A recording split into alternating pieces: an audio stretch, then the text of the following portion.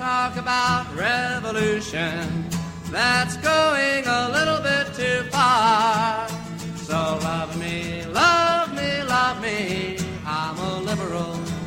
Hello, and welcome back to another episode of More Like the Worst Wing, our show where here now in 2021, we take a look back at the seminal work, The West Wing, from a bit more of a modern leftist socialist perspective. I am Dave. And I am Stu. And we are here to discuss another 2 episodes in one episode, because we are just breezing through this bad season. The first one is entitled Genghis Khan, I believe. It's the warfare of Genghis Khan. Thank you. The warfare of Genghis Khan. And then the second one had a very... It's a Vietnamese name. It's An Ki. Thank you. Did you look up what that meant by chance? No, I did not. I imagine it's a location, though. Oh, right. Yeah, given the topic of the episode. Mm-hmm. Makes sense. But we will get to that later. We will first start off with the fact that our first episode opens at 3 a.m. as Bartlett is being called into the Situation Room for a situation. I wanted to make a note here that we really do need a night owl president who is, like, up at these hours normally. And I don't see any reason why the president's daytime meetings can't start at like 2 p.m. or whatever. I say let the president sleep past noon. Yeah, does anything actually important happen between like when everybody has their first meeting scheduled at like 10 a.m. and maybe like even like lunchtime? Couldn't he just go from, I don't know, 1 p.m. to 10 p.m. on a normal day and then do a night shift? Particularly given that, you know, global action that he is concerned about is almost guaranteed to happen at middle of the night hours in America. Oh, yeah. You know, what one would think that they shouldn't schedule the president's sleeping time during this time. It should be during a time when, you know, daytime hours in America is probably a safer time overall. But that's really neither here nor there. Just a passing thought I had. The reason he is in the Situation Room is a nuclear test explosion has occurred somewhere off the coast of India, roughly. And they don't know who done it. In fact, they are pretty sure it is not one of the current nuclear powers that they are aware of. And they are worried that a new nuclear power has entered the global stage. Dun, dun, dun. Yeah, and I mean, this is sort of in the wake of 9/11, even though it didn't technically happen in this show. This is sort of like where a lot of NatSec concern ended up going was, you know, and I mean, older listeners will recall the things about like heavy water and dirty bombs and like suitcase nukes and fucking all this scaremongering. Yeah, so it sort of follows from the era this TV show was being written in, but it also gives the consultants, which I will note, JPod has another credit for being like a consulting producer on this episode. Makes sense. I wonder what topic he helped consult on. I wonder. Given that the show's main player's first reaction is, well, it must be North Korea, and then a beat after that, well, it must be Pakistan. Yeah.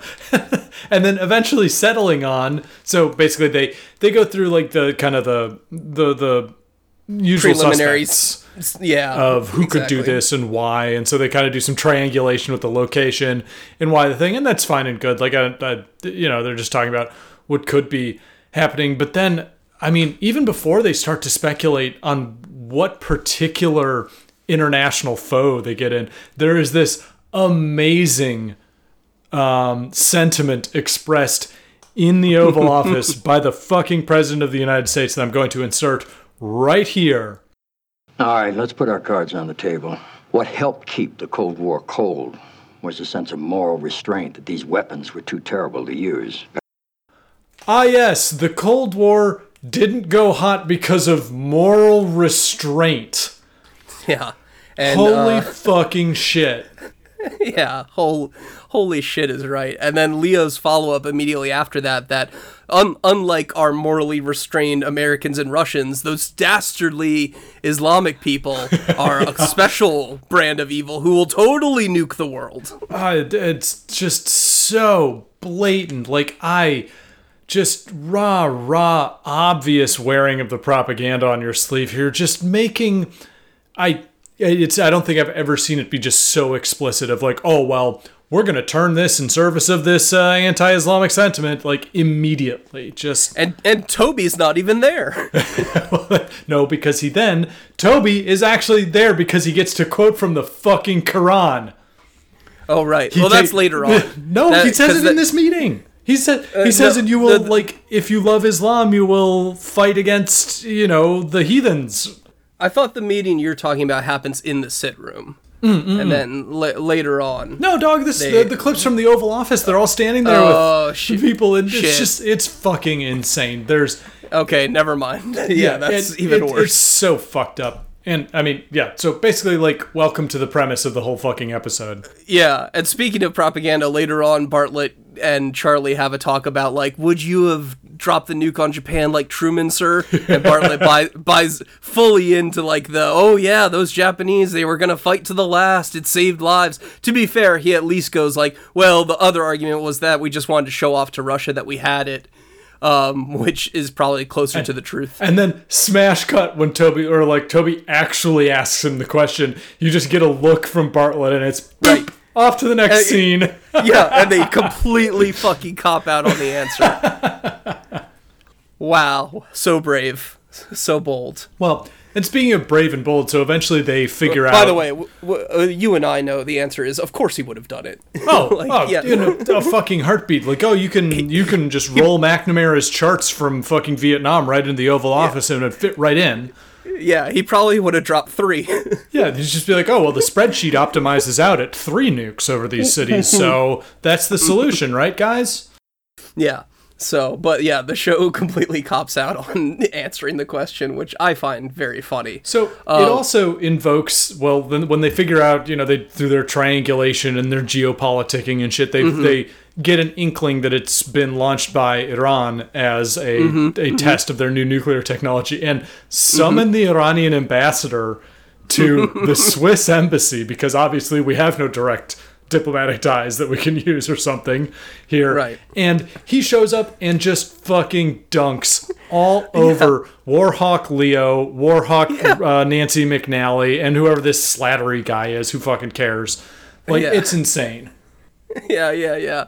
He fucking rules. He basically just comes in big dick swinging is goddamn right we're pursuing nuclear weapons. Look how well it worked out for you guys. Yeah. And I think as the only nation to actually deploy them on real people, you shouldn't fucking talk. Yeah, it's nice to be lectured by the actual blood gargling psychopaths on the international stage. Yeah, that's his mood the whole time, and they just can't make him do anything about it. And he's just yeah, this rules actually, because now I get to come in here like a big dick Chad and dictate terms. When they wrap up the conversation with a dig of being you guys get upset when it's a Jewish bomb, and the motherfucker just blows it out. He says, they're all Jewish bombs if you think about it. Oppenheimer, Teller, Leo Szilard, it's perfect. I'm you know what? That's actually a pretty good dig. I can't even get mad at that as a Jew. And again, note that we are not conflating the state of Israel with Judaism. That is fundamentally anti-Semitic, and it's only funny because this guy makes that remark in this thing. And of course that line is written into his mouth by John fucking Podhoretz, right. To make him the goddamn hawk to end all hawks of Commentary Magazine here, saying that of course we're in a life or death dominionist struggle over the Middle East with these people. Yeah, the same one who's writing Leo saying oh, these Wahhabis, they'll nuke the whole world, not our morally restrained America. Holy fucking shit. Speaking of Leo being terrible, later on in the episode, I forget what even prompts this conversation, but he's having a walk and talk with Josh, and he just starts going on a boomer rant about how technology stopped, and the computer isn't anything, and technology failed us, NASA failed us, where's my jetpack? And the fucking boomer rant is so funny, made in 2003 or whatever. Yeah, man, technology just fucking stopped. It's not going anywhere, dude. Absolutely nothing is happening in 2003. Nothing at all. Yeah. By 18 years from now, technology won't be run by 4 mega companies. and be everywhere. That essentially dictate the entire like The socioeconomic system Yeah. of the world. Yeah. Fuck you. know. Yeah. It's where's my jetpack? Fuck off, Leo. You're an alcoholic. You would have gotten drunk and slammed into a building and killed like 20 people. Yeah, and it's just kind of in the middle of nowhere in this thing. Why spend so much screen time on I can't even figure out what the what purpose it serves within the scope of the episode. It's just I think it came from the NASA stuff. Oh yes, which, okay. So we haven't haven't even gotten into yet. So yeah, the other subplot that mostly does it for the nuke thing. we do get a Bingo Bob. They bring it. We mentioned that Bingo Bob's basically fucking conjures up a fucking solution, quote unquote, out of nowhere at the end to effectively avoid another World War III, which I think is our second time in West Wing history we've avoided World War III. That shit happens an awful lot. Yeah. I think someone in our thread posted that it happens 3 times in the show. This might be number 2 out of 3. We remember the first one was India-Pakistan, which was solved by some infrastructure deal made by Lord John Marbury.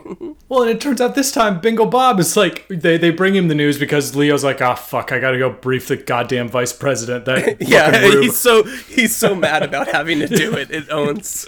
Well, and so he rolls in, and Bingo Bob Russell, I mean, I call him Bingo Bob because it's easy, like, motherfucker he just takes each snippet of information that Leo gives him and goes, right. Oh, so fucking Pakistan's doing this, right? Oh, it's those goddamn Pakistanis.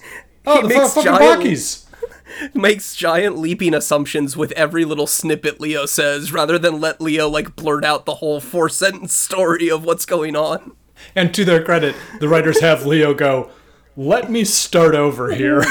Like, shut the fuck up and listen to me until I'm done talking. Like, listen to the whole paragraph there, Bob, and then you can jump to a conclusion. Which, the only reason that I brought this particular thing up as sort of like a weird bit in the show is that this is incongruous with what we understand of Bob Russell's rest of his character, especially because he's supposed to be secretly sharp. Yes. Like, that's his whole thing, is like, I play like a dumb, generic, boring congressman, but there's a working political mind under here. That's supposed to be his character.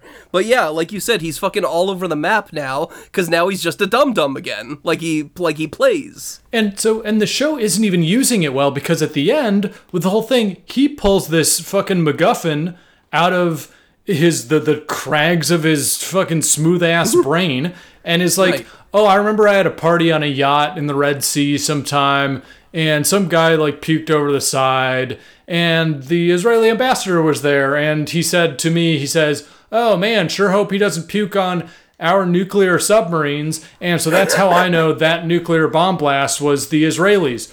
What? They just wrote this. Like, it's a flight of fantasy that is completely untethered from anything else in the show, and they're just we need to figure out how to Bingo Bob, do it. Yeah, again, and which if he is like the shrewd political mind he's supposed to be, he should have figured that out right away when Leo told him the story. And not pull it out of his ass at the last minute. Yeah, and even if he didn't figure it out immediately, you could have done better than literally they march him into the Situation Room and go, right, Bob, say what you told me upstairs. Yeah, wait, Bob knows something, everyone. Listen to Bob. Yeah. And then, like, false alarm, it was just Israel, except they didn't tell us for some stupid fucking reason. And then he says that the reason he knows about these things is that the company that he is basically a corporate patsy for, Western Colorado Mining, is the leading producer of uranium in the United States. What the fuck does that have to do with Israel developing nuclear submarines? What the fuck are you even talking about? Oh, so you supervise some mining operations. In Colorado. Yeah, like, what? So, anyway, that's the nuke subplot in this episode. It does provide for a really fun and, again, sort of like completely random, but we're both space dorks segment into a NASA segment. Mm-hmm. So yeah, all of a sudden, and which has never been talked about other than like the one time they did the whole Galileo 5 spiel, space funding is suddenly an issue that comes up. Even though Josh is like, early on in the episode is like, we don't have a space policy of any kind. Yeah. But NASA comes to him for like a funding request or something like that. And good thing that they brought a hottie with them, or they would have been turned away. But since Josh operates on like the horn levels of a Rob Emanuel or a Anthony Weiner. Yeah, definitely Anthony Weiner energy. Yeah, big Anthony Weiner energy. So since NASA brought a hottie with them, and the hottie basically asked Josh out on a date to go stargazing, during which time she basically like hits him with like elementary school facts about the planets as she shows them to him. Suddenly Josh is like super horny for space and is like, okay, I'm all about it, let's fund space. Space is rules. It's just the most childish and completely random. Like, you are the fucking deputy chief of staff in the White House, my dude. Why are you just like going and doing weird performative demonstrative date-like activities with a person inside the administration to be like educated about things? Aren't you supposed to be smart? Like, Dave, you hit it on the head. These are like, hey, remember in 5th grade I had to do a report on like one of the moons of Jupiter? About Jupiter's moons, exactly. Yeah. Fucking yeah, like yeah, these are 5th grade level facts about space. It just makes Josh go like, "Whoa, man, space!" Dude, it's the Tim and Eric. Like, my brain is exploding. Like, yeah. Whoa. And then he goes on a rant later to Donna when Donna's like, "I don't get it," because Donna didn't go on the astronomy date with Josh, and so he goes on this whole rant about how the Voyager probe has left the solar system and it carries the gold record that has, all of human, history and whatever, and a bunch of music on it, and how this blind, poor musician from the 20s, his song just left the solar system, except rather than do it in sort of like the romantic space way that Bartlett did that one time in the Sorkin episode, he really goes like hard on the poverty angle of the musician and seems to get like really aroused by describing how poor this musician was. It's just like, and there's this guy, and he was just blind from birth, and his mom abandoned him, and now his record's out there. It's like, what the fuck is going on? And also, I mean, I hate to break it to you again, 5th grade facts man here, but as soon as that guy's song was broadcast by a radio station, it left the solar system, technically. Yeah. It's just the very boomer thing of being like, oh, well, these gadgets and Wizmos, like, I can't understand it unless it's an object. I need to hold it. Yeah. The aliens are going to need to get the gold record and put it on their alien record player. Or else, how could they possibly hear the music? Yeah, except up here we call it a wormplang, and it's made out of cramponite. Like, right, but it's still a record player. Yes. Jesus Christ. So anyway, they go out there, and her big pitch... The space thing, it basically just makes me think a government strategy now for every department will be find a girl that Josh Lyman likes and send her to give your funding pitch to the deputy chief of staff. Yeah, well, and this is also like, this was kind of around the time, if I recall correctly, like, so Cassini went out in like 1997, and all these things were actually like in real time. Voyager was flying on this, so we're kind of like floundering around. I think this was around like a little before the first Mars rover, maybe. Yeah, and so the Mars fever is, I think, appropriately pitched here because they're like, we want a manned mission to Mars, and surprise, it's fucking 15 goddamn years later, and there hasn't been a manned mission to Mars, and now it defaults to fucking racist South African emerald heirs to try and gin up enough fake goodwill for it to make it happen. I don't know. It's... Yeah. NASA getting fucked over really still is one of those few things that can make me mad. So yeah, creating the private space industry that's currently filling our low orbit with space trash and creating whatever that fancy term is for the problem where the Kessler syndrome. Yeah. Thank you. That's it. I couldn't think of it off the top of my head. Yeah. So currently that's what we have instead of a government funded organization that helps develop not only space exploration, but some of the greatest technological advances we've made in like the modern era. And like the leftist critique of that is usually like the fact that of course NASA was birthed from the need to launch nuclear bombs like intercontinentally. Yes, and of course, the space race was all a proxy for the Cold War with Russia, but it's still just but it achieved incredible things for the human species. And they admit themselves here where it's like, well, if the Cold War's over now, and yet somehow we have this legacy institution that's left over and is no longer needed to develop and perfect weapons systems, shouldn't we be doing stuff with it? Yeah, we have all these shuttles, we have all this, we have this NASA that can do these space things. Like, yeah, shouldn't we be exploring some space, doing some stuff? Go to Mars, it's the next thing, that kind of thing. But like, as she says, like, it's entirely doable. All we lack is the ambition and the political will, which sums up basically every major political issue in the modern era. If only we had the will and the money, if we could do whatever we wanted. If only we were the richest country on Earth. If only.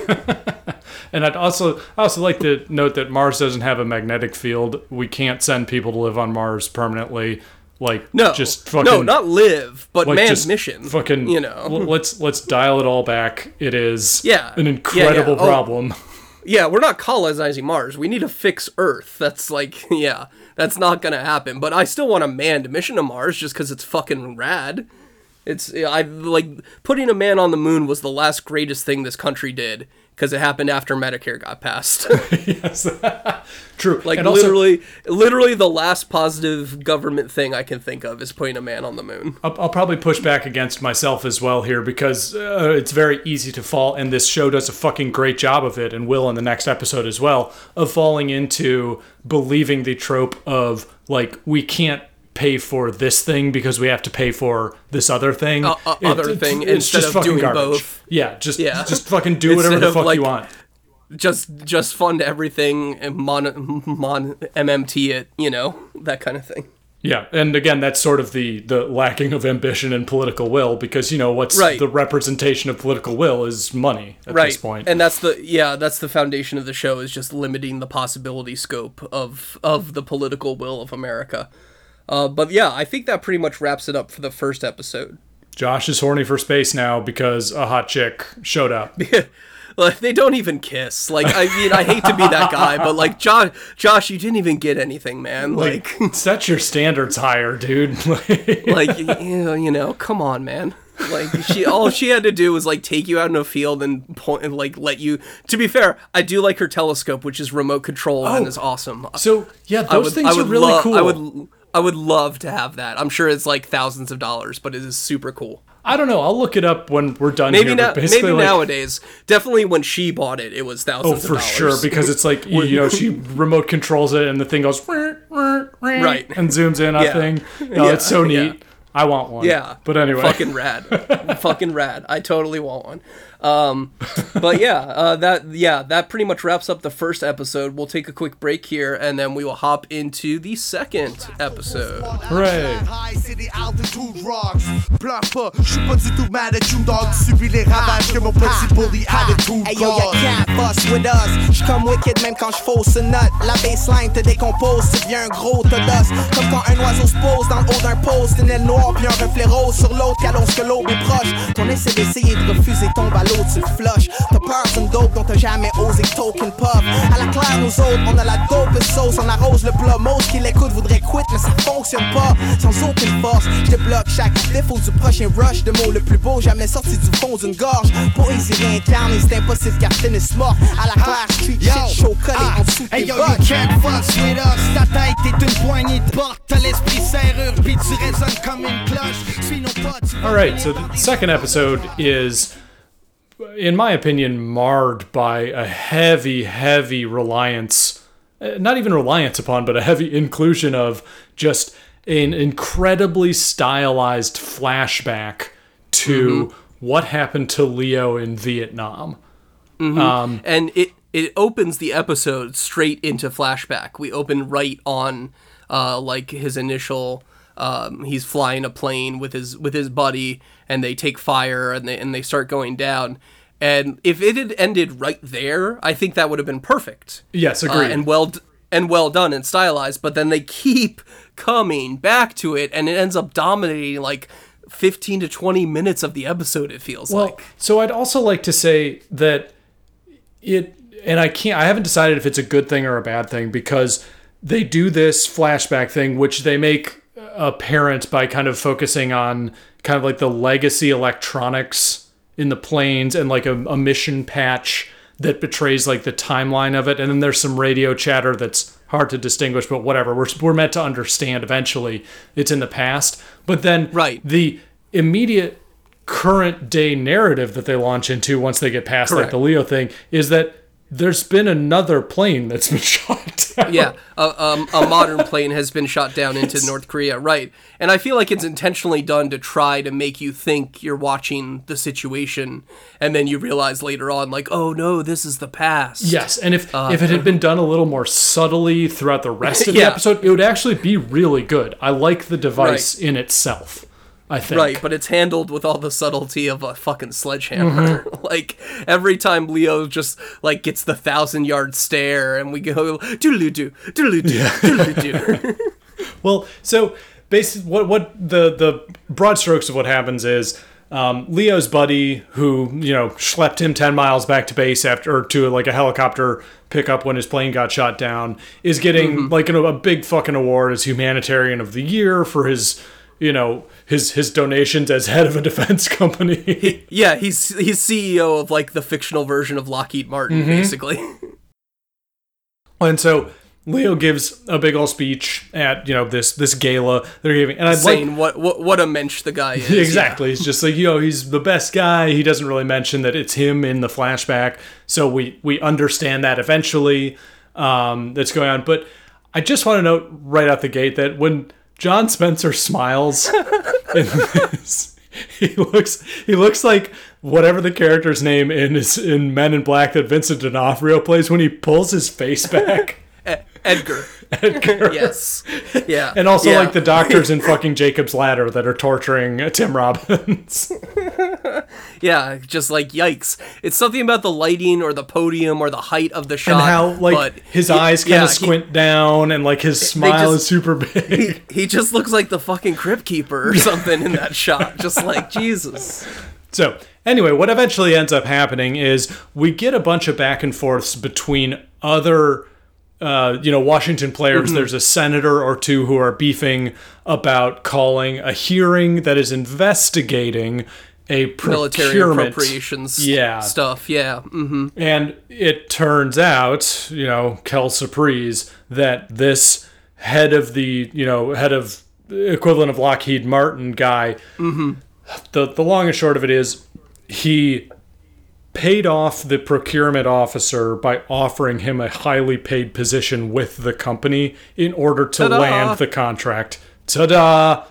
Cut and dried corruption and trading of political favors. The classic kind that happens all the time, the good old revolving door straight from the government to the private sector, that was the company that was trying to get around the regulations you were just enforcing. And so Ken, Leo's buddy, they have the denouement as they confront each other out at it's not the Lincoln Memorial, it's the Jefferson Memorial. Out at the lake there, and so they do like the classic like meeting up on a park bench thing, and Leo is just gobsmacked that it's about money. I think he literally says it was just about money. He does. He does. Fuck, I just watched it. You're the goddamn fucking chief of staff of the White House, Leo, and you're like 74 years old. You were not born yesterday. What the fuck? So, basically he asks him like what the details are, and he asks him how much money did you make last year, and the guy's like, and he's like, only $1 million. And he says, no, what about with bonuses? Yeah. It's like, $11 million. Oh, no. Yeah. Well, and then it goes into, and this is kind of jumping around, but the last montage of about the last 4 minutes of the thing fires up an acoustic singer-songwriter version of My Country 'Tis of Thee over these what that was. Yeah, over these amber-toned images of Leo just reflecting in his office. Oh my God. Oh my God, I can't believe my defense contractor CEO buddy took money to land contracts. It's just so fucking stupid. Yeah. It's like, oh my God, my buddy who was CEO of the fucking military company for years and years and years and years is bad? And it's a company that Leo himself worked for.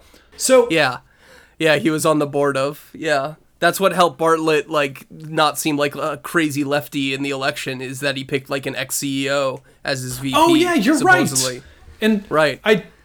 Are we to understand that Leo was this naive the entire time he was operating on that board? I guarantee that company would have no longer existed if he worked for 10 or 12 years on this board and not done this sort of shit. If he acted like a fucking 5-year-old, then like, guys, we're only going to do business the morally, ethically way. Boom, gets bankrupted by competitor or like 2 years later. Or like gets voted out by the rest of the board. Like, shut the fuck up, Leo. Yeah, much more likely, actually, yes. So yeah, that's the main plot of this episode. As I said, it takes up a ton of time, particularly with the flashbacks, just to sell the simple plot beat of these guys are war buddies and would do anything for each other, which we get in like 2 minutes. Yeah. It does not take long to express that plot point. But they really, really go over the top with it. And so in the tone of this, for some reason, like, okay, I get the flashbacks in the jungle and it's dark and we're going for like an Aliens style thing. And that was who I was thinking of initially was in Alien, the guy who said, "Game over, man." Dallas. I can never remember the actor's name. Bill Paxton, rest in peace. Well, and so like we get all this, and then for some reason, there are many other parts of the episode that are that fucking dark and clumped. I was wondering if like my monitor was broken while I was watching it because it's washed out. Really dark and washed out, and everyone just looks like gray and kind of sickly overall. Like CJ and Abby, when they're talking, I was just like, oh, they both look ill. And there are places where you can't see like the details around them as they do a walk and talk, and it's just like, I feel like I have tunnel vision.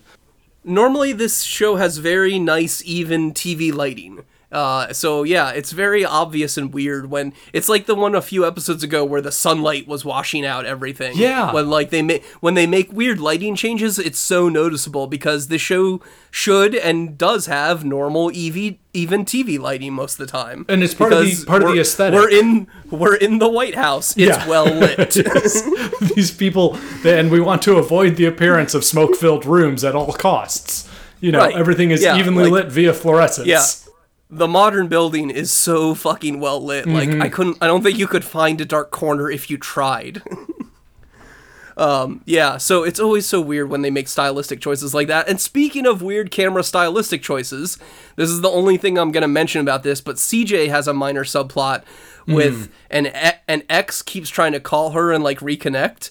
And then so he finally visits and is talking to Carol, her assistant, and he's filmed in the fucking weirdest, like, horror movie villain sort of way of, like, this creeping slow pan around the door where we only see, like, his hands at first and his legs, and we don't see his face for, like, a full minute, and this is the way you introduce, like, a horror movie villain, not, like, a friendly ex-boyfriend. And he's talking about memories of CJ, and so keep in mind that CJ... he's showing photos. Well, and keep in mind, CJ is, a extremely high level, influential and important person at this point, and the way that he is written to like kind of reminisce about her with Carol is very suggestive of it being potentially bad. Yeah, he's kind of sleazy about it, where he's like, haha, check out this shot of her in a bikini. Wasn't she a looker? And that combined with the camera work you're sitting there going, oh no, right. Look out, CJ. Oh, fuck. Right.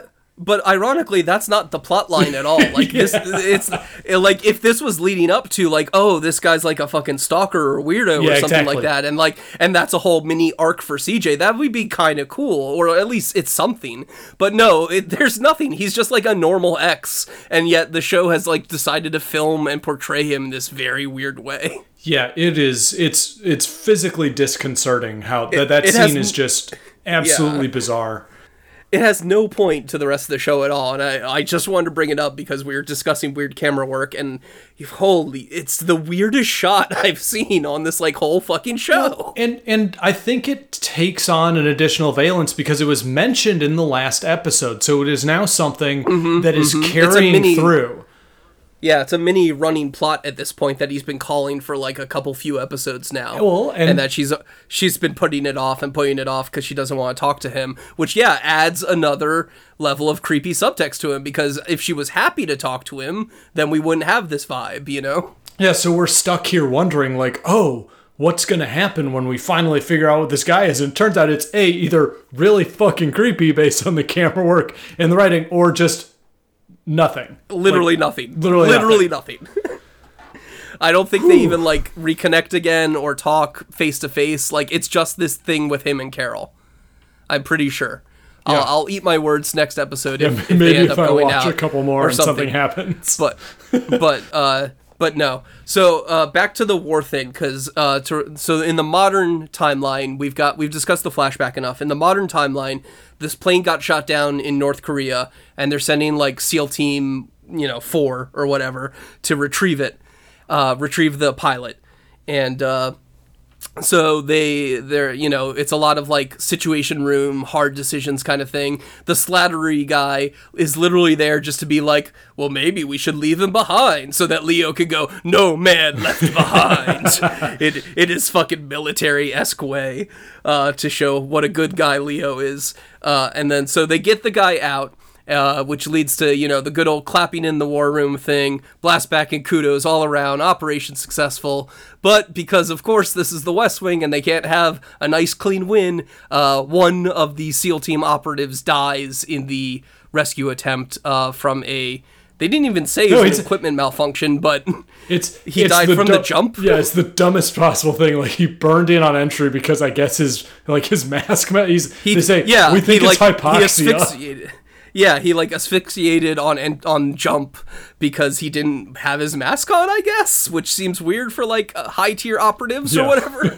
Legit. Which is why it's weird because it's like we're giving you the best guys to do this. The best equipment and the best soldiers and whatnot. Yeah, like it's supposed to be that we got like the U.S.'s best on this mission, because we're not in the middle of a war or anything. And this is the result. Again, I feel like this is always because you need to have it cost American lives with a capital A, capital L, so that, hard men can make hard decisions. And there's a lot of that undercurrent here because obviously it's a heavily military focused episode. The senator that is leading the inquiry into Leo's buddy essentially starts out like telling Josh to fuck off because he wasn't in the military. Right, yeah, Josh is like, hey, we need this project, and the guy is actually doing the correct thing of like, hey, there was something shady with the way this contract was issued. He's doing the proper government job, by the way, of calling out corruption and doing correct oversight, and Josh, of course, wants him to cut it the fuck out, and he just like burns Josh with like, oh, I'm sorry, what branch did you serve in? Which shouldn't matter, but like is also an extremely effective like knockdown in this sort of arena. Yeah, and also the senator is played by Philip Baker Hall, who we've been sitting here for about 5 minutes trying to figure out what particularly we know him from. Which particular piece of media I most associate him with. But yeah, he's one of these guys who like shows up in everything. I feel like that we say that about almost every single West Wing guest star. They seem to poach from the list of guys who are in everything. And I earnestly still don't have an answer of why I know Philip Baker Hall. Me neither. It's he was like a dad or a grandpa in something I watched, like a kindly old. He was like it was like a Malcolm in the Middle episode. He's just like extremely distinctive or something looking. like that. Yeah, So, yeah, one of those faces. Where, that's neither here nor there. Then him and Leo talk, and since Leo has served, he can't pull that bullshit on Leo, and Leo tries to like give him some sass about like, my buddy needs this military contract to go through. What are you doing? And he's just like, I'm literally doing my government oversight job. And Leo's like, well, I'll go testify. And he's like, you can't fucking do that.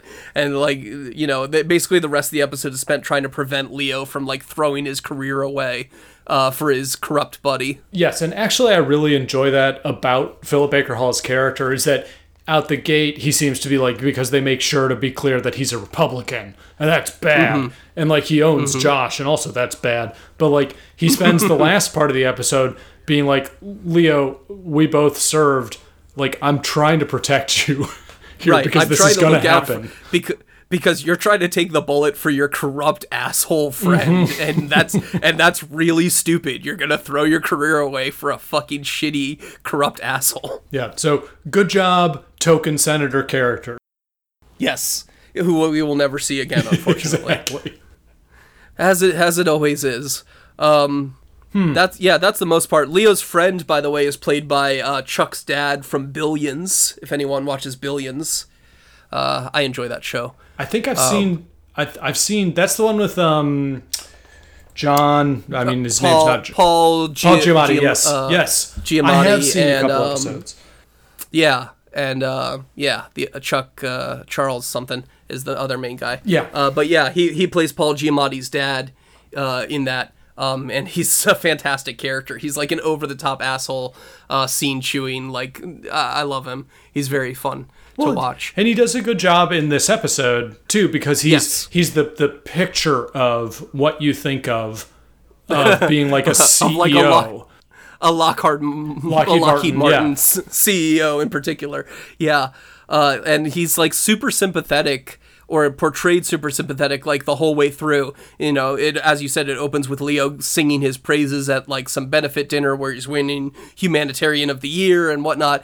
But then in the final moments, like when he finally drops his true colors, like he gets really nasty with Leo, and I enjoy that a lot. And the actor does a good job with it. Like the other guy that I think of in a role like this is John Slattery. Like, because it's exactly that image of like the plenty of white hair, the Mad Men, Howard Stark. He's great at portraying that sort of like old money businessman who just like has so much money that he's driven to the level of like, fuck you, I'm above all you petty ants. So yeah, props to the actor, and if this storyline was handled better, it could have really had some punch, but it's really ruined by, as we've said, the excessive flashback. And the naivete, the spectacular naivete. And I get it, because theoretically you are, as a propaganda engine, you are encouraging people with this show to take this perspective. You buy into it.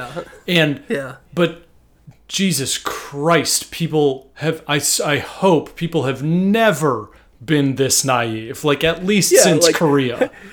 It's about money?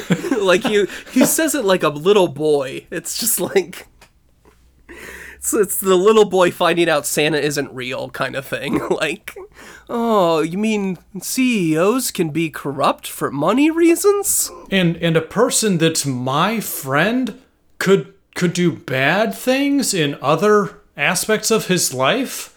Right, but he's my friend. He must be good. I'm only friends with good people. Right, because that's what makes me a good person.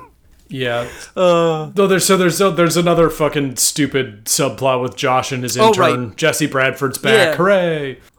Yay! He's fun. They have a little subplot where they go to Bartlett about a thing where some senator's holding up a thing for child welfare funding because he ran a study that determines that it's better when the child has a parent instead of just going straight to daycare. when they have at least one parent at home with them. And Josh fights back against this argument with, well, no, we need more women in the workforce, which basically is just like capitalism's argument of like, yeah, let's make sure that we have a huge giant labor supply so that the price of labor can be nice and cheap. Well, and, subtle subversion of second wave feminism here now, too, where it's like, well, it's great that women can get jobs, but you were nudged in that direction by, rising cost of living, lowering salaries, decreasing representation of unions, all of these things. And it completely ignores the fact that, actually raising a child takes a shitload of labor regardless of who's providing it. Like, it just takes a shitload of work. Right, and it would probably be better overall if at least one parent could full-time give that labor parent, full-time to the child, yes, rather than forcing both parents to work for increasingly lower wages just to be able to provide for their child. As someone who is watching, my sister-in-law and her husband are doing this in real time now, it's insane, because the whole takes a village thing is completely right. Right, and daycare costs are just completely fucking through the roof now, and is basically another rent/mortgage you have to pay, and it's just ridiculous. Yeah, so they have a tiff with the technical aspects of this, and Jesse Bradford is Ryan Pierce is the name of the character. Yes, character name. Yeah, basically he gets this assignment, and Donna's like, "You're letting him do real work?" And he's like, you said he openly tells him like, well, you're gonna do all the work and then I'm gonna go in there and take all the credit. But you could be there while I take the credit. Yes, you can watch me take credit for your work. You could be physically in the room as I take credit. Yes, and turns out that is your treat, intern. Turns out it backfires because the president goes, this guy's giving me the real information. Hey, Ryan Pierce, what do you think? And Josh is like, right. Yeah, which is great. I do love that when Donna is upset with Josh asks her to do something and says, please, for the first time in forever. And he uses please so infrequently that it just stuns Donna. And she goes right back to work without complaining anymore. Yeah, it's a little bit of it to be asked to do something instead of to be told to do it. Yeah, instead of he's just normally ordering her around. The first time he actually asks and says please, it just stuns her into quiet acceptance. Yeah. But yeah, I think that mostly does it for this episode. Any final thoughts? No, let's take a brief break and we'll wrap up. Okay. You'll be dead before your time is due. I know. Watch my daddy in bed and crying. Watch his hair been turning gray. He's been working and slaving his life away. Oh yes, I know. He's been working so hard. Mom been working too, baby. Every night and day.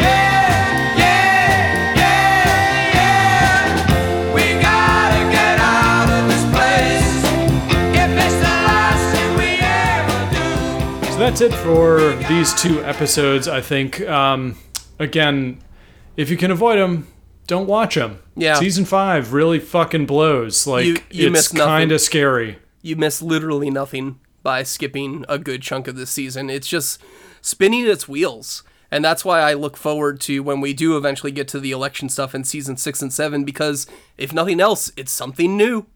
Well, there was actually in the second episode, the one good thing that I liked is that Abby is back. And she blows in and basically tells CJ that she's going to start practicing medicine again. Yeah, which rules. And I think it has a very cool and cute follow-up in a future episode. It might be the next one with the Sesame Street. Where she guests on Sesame Street and answers all these questions from Elmo going but I thought you gave up your medical license. And so yeah, I do love that she just rolls in and settles that debate herself by hey, by the way, CJ, I'm gonna go volunteer at the free clinic Bye. Just imagining John Podhoretz writing bits to put into Sesame Street characters' mouths to say to West Wing characters. Oh, man, that's a fucking trip. That's what that is. Holy shit. Anyway, so she's back, and she, like, there's a brief moment where she comes in and says, well, CJ, I gotta be honest, you know, I'm the wife of the president, and I voluntarily stopped practicing medicine, and I think I'm gonna voluntarily start it up again because it looks good. Mm-hmm. So yeah. She just takes control of it. Yeah, Stockard Channing's always a treat, and it's sad that she's been like effectively sort of written off the show at this point, and only is like a rarely recurring guest star. But yeah, that mostly does it. Thanks again for listening to the episode. If you have any comments, thoughts, feedback, you can post them in either of our threads, or you can shoot the show an email at theworstwing69@gmail.com. Nice. Which is always nice. And thanks for listening. We'll be back soon to discuss another couple of episodes of The West Wing here on The Worst Wing. Bye. Bye-bye. All the money you ask for, but don't ask me to come on along. So love me, love me, love me.